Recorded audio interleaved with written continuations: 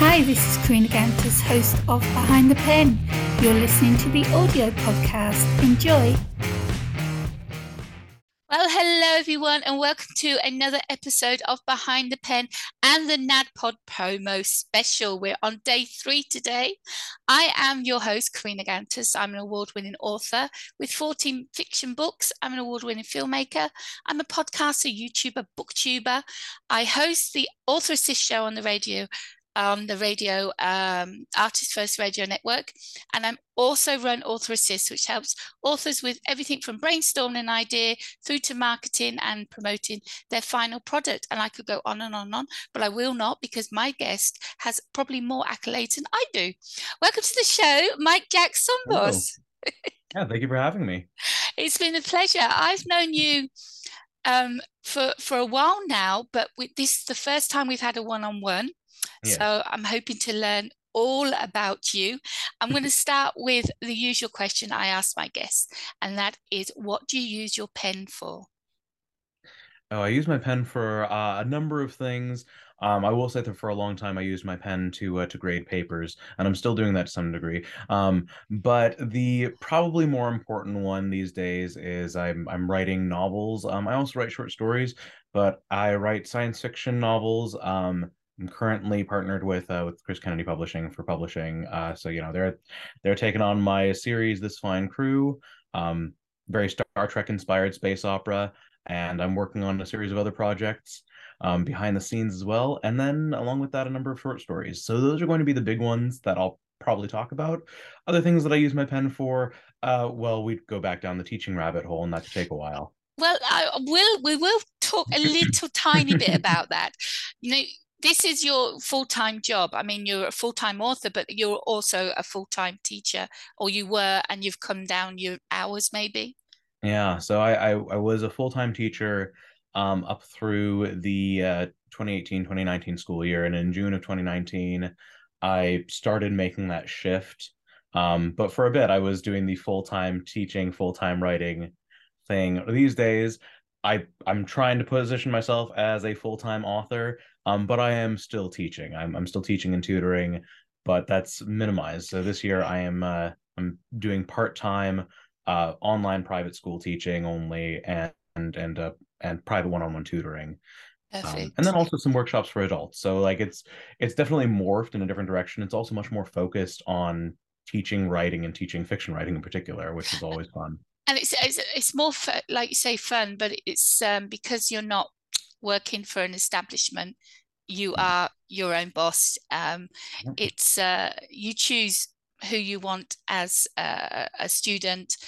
You get to choose how you're going to do this curriculum, and not a set one like you were doing. Was it at a school that you used to work at? Oh yeah, so I was in in-person public schools, and an in-person private international for a bit. So we're totaling like 7 years prior to starting to make that shift, and then I was substitute teaching and taking on long-term gigs. Ironically enough, this year the online private school teaching that I'm doing is with more of a set curriculum, but that's also okay, because if I'm teaching the set curriculum of the building blocks of fiction writing, and then the other one that I do is high school vocabulary and composition, there's still a lot of examples where I can kind of pull from whatever I want, whatever makes sense, and reaches the It's students their make questions it at any your given own, time. but still Yeah. following that set. Yeah. Yep. So we haven't said it, but it's obvious now that you are a teacher of English and Yes. composition and literature, writing, and all that. That's what you've been doing all those years.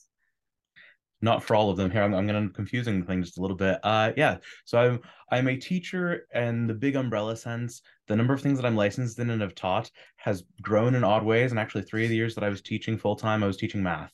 Um, Ooh, so yeah, I got my first tutoring experiences were in AP Calculus, because I was 16, I had finished the math, and other people wanted to pay for it, and so wow. yay, that was an opportunity. And I kept on tutoring it, and then continued that into like the standardized test prep, the SAT and the ACT. And then at one point when I was switching districts, I ended up in a situation, long story short, they pulled me in to teach their calculus classes because they're like, hey, we know you know how to teach this. And I'm like, I don't have a license. And they're like, that's okay. We're going to figure out how to make that work for you. So yes, they moved me into a calculus teaching position, and in doing so, I ended up having enough on paper experience with a supervisor to be able to test in and get the license added. So yeah, so Wow. my teaching cert and the number of licenses tacked on has grown into I don't know, it's a larger and more confusing thing than I expected to be. um, yeah, and I I'm doing everything I can to put it aside as soon as possible really. while I continue to build my author career. Yeah.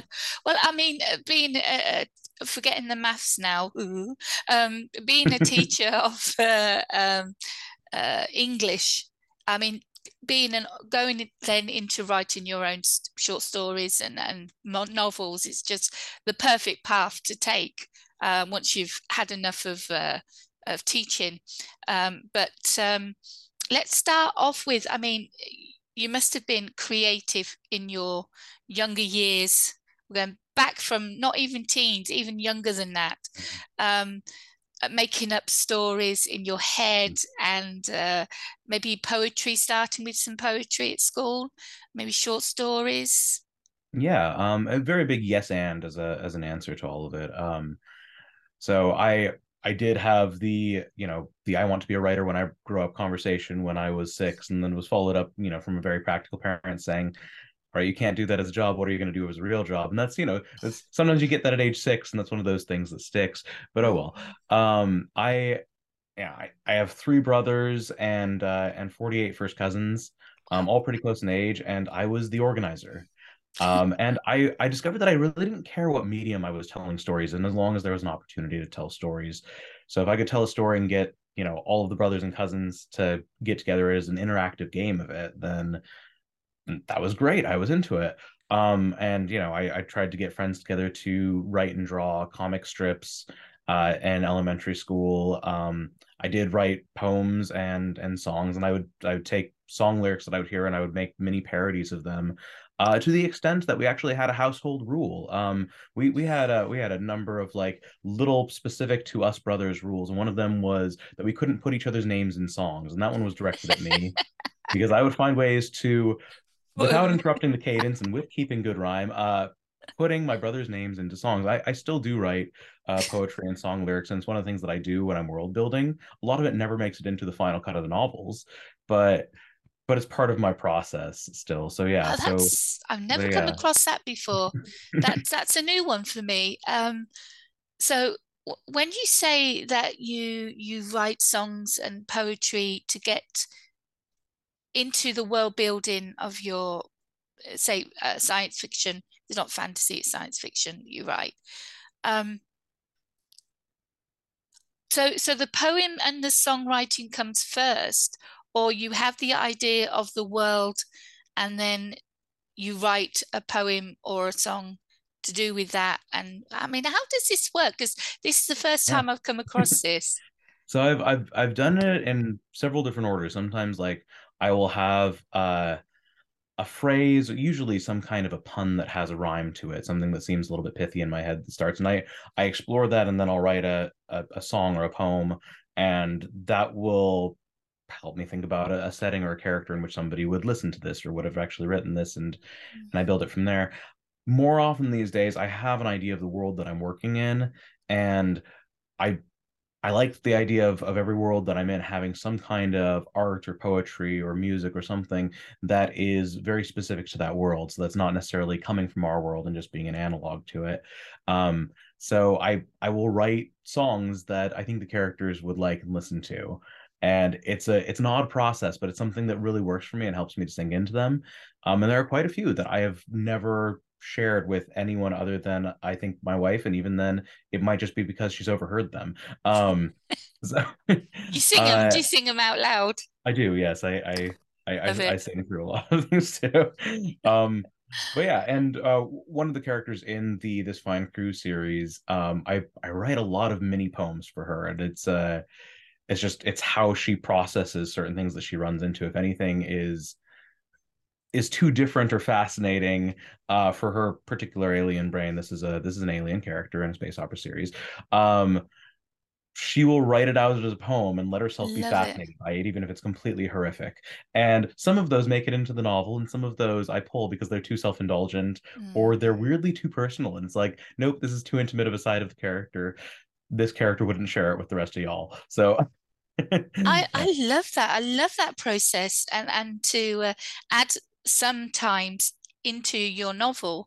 Mhm. It reminds me of Tolkien, all of the poetry and the Mhm. songs that he used in his books, which I Yeah, skipped every time I read because that's fair. I like to keep to the story, not I mean the films were beautiful when they added the music and the singing, Yeah, like with The Hobbit. That was just superb. I just didn't like it in the book because something yeah. was happening major, and all of a sudden they break out in poetry or song, and I'm like, no, no. So skip that and Yeah, get back that to one the. did strike me as strange in Lord of the Rings. In The Hobbit, I think it worked better for me. But Mm, the two source materials that I went to as a kid often for like incorporated music um were Winnie the Pooh and Calvin and Hobbes. And I love those two, and I read through them many times as an adult as well. So love it. this is not a, Oh, just pop of inspiration when I was a little kid and then forever forgotten. This was like revisited as a teen and it's like, no, this is still awesome. I still love this. And then revisited as an adult and as a teacher, and I'm like, this is still awesome. I still love this. Uh and yeah, and those were instances where these songs and the poems they felt very right for the character, they felt very right for the moment in the mm. world. Um and I appreciated the heck out of that. And you're playing around, you're doing your acting, you're making poems with your brothers and everything. When Yeah. was your first piece ever published, and what was it? The first pieces that I had published were in nonfiction and academia, and I was ghostwriting. The first fiction piece that I published, I can actually pull that. Um, so it was in this volume. So I had a short story published in Dragon Riders and Anthology. This is a Wordfire Press antho. And the opener is Brandon Sanderson, closer is David Farland, recently passed, and it also has Jody Lynn Nye, Todd McCaffrey, um, Wow. and and it was also the first time that I'd ever submitted a short story for publication. Wow. I'd sort of refrained for a very long time to do anything That's like that, awesome, Mike. and then it That was is, yeah, it was 2016. I was invited to submit, not invited like included in the antho, but like somebody that I met at a convention, Aaron Michael Ritchie, who was at the time one of the writers who worked with Wordfire Press. Uh, yeah, we chatted for a bit. I told him that I was working on some things and I was hoping to eventually one day, possibly when I had time as a teacher and enough stuff under my belt, start publishing. And uh yeah, and he was like, well, here's this group, here's this educational series that we go through, and also we do yearly anthologies. You should submit to this. And I'm like, I don't know if I'll have anything. He's like, it's short. You can write it, you can submit it. I'm like, cool, all right, I'll do that. So I did, fully accepting it, expecting it be to be rejected. rejected. And then it was included. And that was a very cool start. So that was, I was like smack dab in the middle of the school year and I was buried by other things, but I was like, oh, well, now I have a story out. Now I'm a published fiction author in a Isn't that collection that is actually pretty amazing? nice. Yeah, isn't that an Yeah, amazing title to have? That yeah, feeling that you finally have something published and you can yeah, call yourself a published writer, author. yeah, So, what was yeah. this short story about? So the short story is called Black Tide's Last Ride. It's in a story. It's in a collection that is all about dragons. All of the stories have to have some kind of a direct dragon depiction. Um, and I figured everyone else was going to go fantasy, so I wrote science fiction. I wrote about biomechanical avatars Oh, that wow. use deep space vessels. Oh, that I Um, can see why they would have grabbed so that one. so yeah, Yeah. it was a very different take, and it was about a pilot who has been mentally linked to this dragon for longer than people think is safe, because pilots tend to burn out when they are interfacing with these giant avatars. Um, and it's the process of that pilot being grounded and basically being told that she's being separated from her dragon because she is too valuable to the company that she works for to burn out and be killed by the link, and they want her to teach at the academy for continuing student. So it's actually kind of about the process of her being taken away from that role. How did Um, you manage to do that as a short story? Because that sounds like something coming from the middle of a novel. That's fair. And the editor, the editor who purchased it said that she wanted to know when I had the full novel for the piece, and I was like, I don't know if I planned on it. I just liked this moment. This was a I had a vignette in mind, and then I built on the vignette to make a short story. Um, but I don't know. It felt like a very specific moment to have somebody who has really built up this aspect of their life and identity and like personal pride around it. I might also need to pause and move the bird. I keep hearing her go off. So, um, No problem. and yeah, um, and I wanted to focus on that feeling of loss and the choice thereafter. So it ended up being a short story around that moment, just within this kind of larger than life universe and an opportunity to pilot a dragon, which seems really cool to me. And I know that once you have that first piece published, I mean, I never cashed my check. It's still framed in my Mm. office. Um, it's an incentive. It makes you give yourself so much confidence. I've done it Yeah. once. I can do it again. So what Yep. did you do next? Yeah, well, I mean that is the theory at least. Well, I tried to write a few more short stories and then send them out, hoping that I could get some things published. And I started working on a couple of novels because a lot of people were saying like, hey, if you want to publish a novel, unless you really, really catch the right place, right time, right agent, right publishing deal, right moment in the market, you need to have a handful of books to be able to put out there. Otherwise, you're not going to make anything off of just writing one book and putting that out. Okay, so that was the then. Let's go to the Yes. now. Moving on, how many years? We don't talk about that. How many books have you got published now, and how many anthologies have you been a part of? All right. So, I have the four novels published through the This Fine Crew series, and I've got another two on the way in that series. And then I'm also working in the Four Horsemen universe and going to be Mm. putting a novel out there, hopefully in the next, I don't know, like within the next 6 months, I'll say. Um, because that's most likely there. The anthologies, I would Too have to look many. at the list. I would have to look at the list. So I've had I've sold 24 short stories. Wow. Um, yeah, including the Dragon Riders one. So 23 after that. And actually almost all of them in the last 3 years. So Ah, so 22 stories in the last 3 years. that's Um, amazing. And they're all and science fiction, or have you tried different genres? some of them are lean more fantasy. I've been told that even my fantasy reads science fiction. And that's and I don't really mind that. Like I'm not going to quibble on it. Sci-fan, we call that. Yeah, kind of, yeah. I mean, so I have a an urban fantasy story that was published in Street Magic from Camden Park, and the story is very much a kind of a ripoff of the Dresden Files or Iron Druid style approach. But in particular, it's about a Digimancer. It's about somebody who will use magic to fix computers. That was inspired by the idea of like, you go into a computer repair kiosk and they're like, oh yeah, I just turned it off and on again and fixed it. I'm like, no, you didn't. There's some magic happening behind the scenes there. And so that one, the way that the character like did the investigation and the trial and error, it read as very scientific method. So I would not quibble with people Sci-fan, who said yeah, it was yeah. science Why fancy. not? Yeah. What But is yeah, it so mostly about that science fiction. genre, though, Mike? What is it you love so much about science fiction?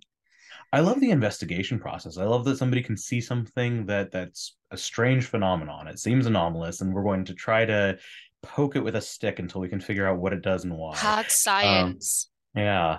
I mean, I think a lot of this is like those childhood dreams that you have whenever you see something and you're a little kid and you don't have an explanation for it, you start to tease out ideas and you want to go investigate those ideas. And until somebody tells you what the real reason is, and until somebody tells you not to touch it, there's all of that like that intrigue and mystery and wonder to it. So you get the wonder aspect that I think a lot of people fall from fantasy, Mm. but you turn it into an investigation process. And so that's something that I really love. Like I'm very much a Star Trek fan. I do have a com badge tattoo on my chest. I'm also a Star Wars person. I have the tattoo for Star Wars up here as well. So yes, and again. But I love those moments in science fiction when they've tried out a couple of methods that haven't worked, but each method that hasn't worked gives them a little bit more information. Um, so so yeah, there might be a little bit of mystery in my science fiction as well, just because like people are investigating, trying to figure out whatever problem they're dealing with. But You, I love that process of I mean, discovery you've and said that you're investigation. a Trekkie. Yep. There are so many science fiction films and programs that have been on over the last many years. What about books? I mean, was it the science fiction a novelist that got you into wanting to write your own, or was it the films and TV programs? It definitely started with the well, maybe I shouldn't say definitely. I think that it started with Star Wars and Star Trek when I was a kid. Mm. Um, I do remember through elementary school, I read every copy of the Animorphs books that I could get my hands on. So that was those one that started a lot of that thought process and that what if for me. Um, One of the first like full length, I'm going to say adult, and I'm going to put it in air quotes, novels that I read was from Kevin J. Anderson. That was Jedi Search. That's still more in the space fantasy, but I liked that process. Uh, the ones that I remember really hitting hard as like this is something that I want to do were Orphans of the Sky by Robert Heinlein. It was my first experience with the Heinlein novel, and it's still wonderful. And it's the one that I will recommend to people who want to check him out, see if they would be interested in the Heinlein approach to things. Because a lot of people are like, "Oh yeah, read Stranger in a Strange Land." I'm like, "That good book, but not an But introduction to this author. Not an introduction to this author, and not necessarily a good way to dip your toe into science fiction. And then the other one would be Hitchhiker's Guide to the Galaxy. oh wow. And I read Hitchhiker in middle school, and there was something about the Douglas Adams approach of just like, this is fun. I'm going to insert these jokes. Some of them are self-indulgent. I don't care. I'm going to be able to explore things that feel like science fiction, and they're also going to be a backdrop to everything that I feel like writing about and referencing, and even a poet that I want to insult backhandedly on the page. Like, and I love that, and so having grown up on like a series of different literary influences that didn't necessarily mesh together, seeing them in Hitchhiker in a way that really seemed to nest all into one piece, I was like, oh, well, he's having fun. I could have fun with that. Yeah. And So so that so became a lot more of a this is doable. yeah, that's so we've done the past, we've done the present. So we're Mhm. now on to the future. What's in store for Mike? I mean, what's coming up? You said you're working on two new books at the moment to go with the Mhm. series. What else is have you got planned? Oh, I mean, some of it depends on like what's the next opportunity that pops up. And actually, one thing that I will have to put in a plug for so long as we're on the future topic. Right as the Future, Volume 38. Ah, yeah. So yeah. So the Right as the Future, winning that award was a another kind of catapult forward. So between that win being announced and now has been the strongest surge in Wow. not just things that I've sold, but also just putting in the time into the writing. So like the output that's happened since then has been pretty Incentive. huge. Yeah. Big incentive, Um, yeah. and then the other one that'll pop up because this one is just out for a few days. Like this came out a few days ago, The on the Impossible 28th. Moon. Impossible Moon, book four of this fine crew. Um, so in the nearish future, going to be working on and putting out books five and six of this fine crew. It is very episodic, so it's one of those series where if six is the last book and that's kind of all that we get cleared for, and that's all that the audience is reading for, that's fine. That is a reasonable end point. So it's not going to be the kind of thing where people feel like they're waiting for the next book Would you forever. would you think Um, it's like just from the title I can see it being like US Enterprise Star Trek a little bit, series, yeah. something happening different with the same crew in Yep. every book, something new happening with the Yeah. crew. Yep. Exactly. Yeah. And it continues to build on whatever kind of themes or discoveries from the previous books, but I am purposefully doing four, five, and six each as more of a standalone, Mm. so that if any of them happens to go big, people can use that as an entry point, and then thereafter decide to go back and read the others. 1 through 3 are more of a trilogy. Those ones I definitely feel more packaged deal. That's a really So, good yeah. idea, because when you have a series and you're trying to find new readers, you've just put book 5 out, and they're Yep. how are you going to get new readers book 5? Yeah. How are you going to I'm get still not sales quite of sure book about 5 that, with but new yeah. readers? But yes, making it a standalone is the Yeah, ideal way to go. that's the hope at least. We'll see how it goes. I mean, it's only this one's only been out for a few days, and so we'll find out Where find can out how it people goes. find that book and all your other work? Yeah. So via Amazon is going to be the best way. And I know it's one of those things that a lot of people don't like. It is the big beast, and it's the big beast that my publisher works with, and so Yeah. that's that's where we are. So via Amazon, or if you want to, like, find me at conventions and things like that, then I can sell directly from my stock. Um, and uh and sometimes there are other book deals that pop up. So the first novel in the series is part of a sci-fi bundle right now that is not on Amazon. Um, so yeah, and I can also send you the link for that one, so you can post it along with. You all over social media? You're on all the platforms. People can find you everywhere I wouldn't under say all of this them. I name. have not yet. I have not yet taken the step through the door of TikTok. Ooh. Um, I mean, I've heard some good things about it, and I've heard some horror stories, and I'm just going to wait for the moment. Yeah, but I'm on Facebook and Twitter primarily for social media platforms, and then I have my website Down as and this name some here, other. yeah. Everyone Oh can yeah, find you. so Facebook Mike Jack Stumbos, and on Twitter that one's actually MJ Stumbos. That one is not the full Mike Jack. Um, yeah. Website? Website MikeJackStumbos.com. Wonderful. I will have all of those written under the Yeah. description of the Awesome. Yeah. podcast. It's been great getting to know you Yeah. and to Great chat chatting. about your talent. You're amazingly talented, and I love that you're teaching others how to do the same thing, how to write, how to Yeah. get published. What I'm doing is helping wannabe authors, or helping authors just move on to that next step. Right. And it feels good when you do that. I understand that, because we do the I same agree. thing.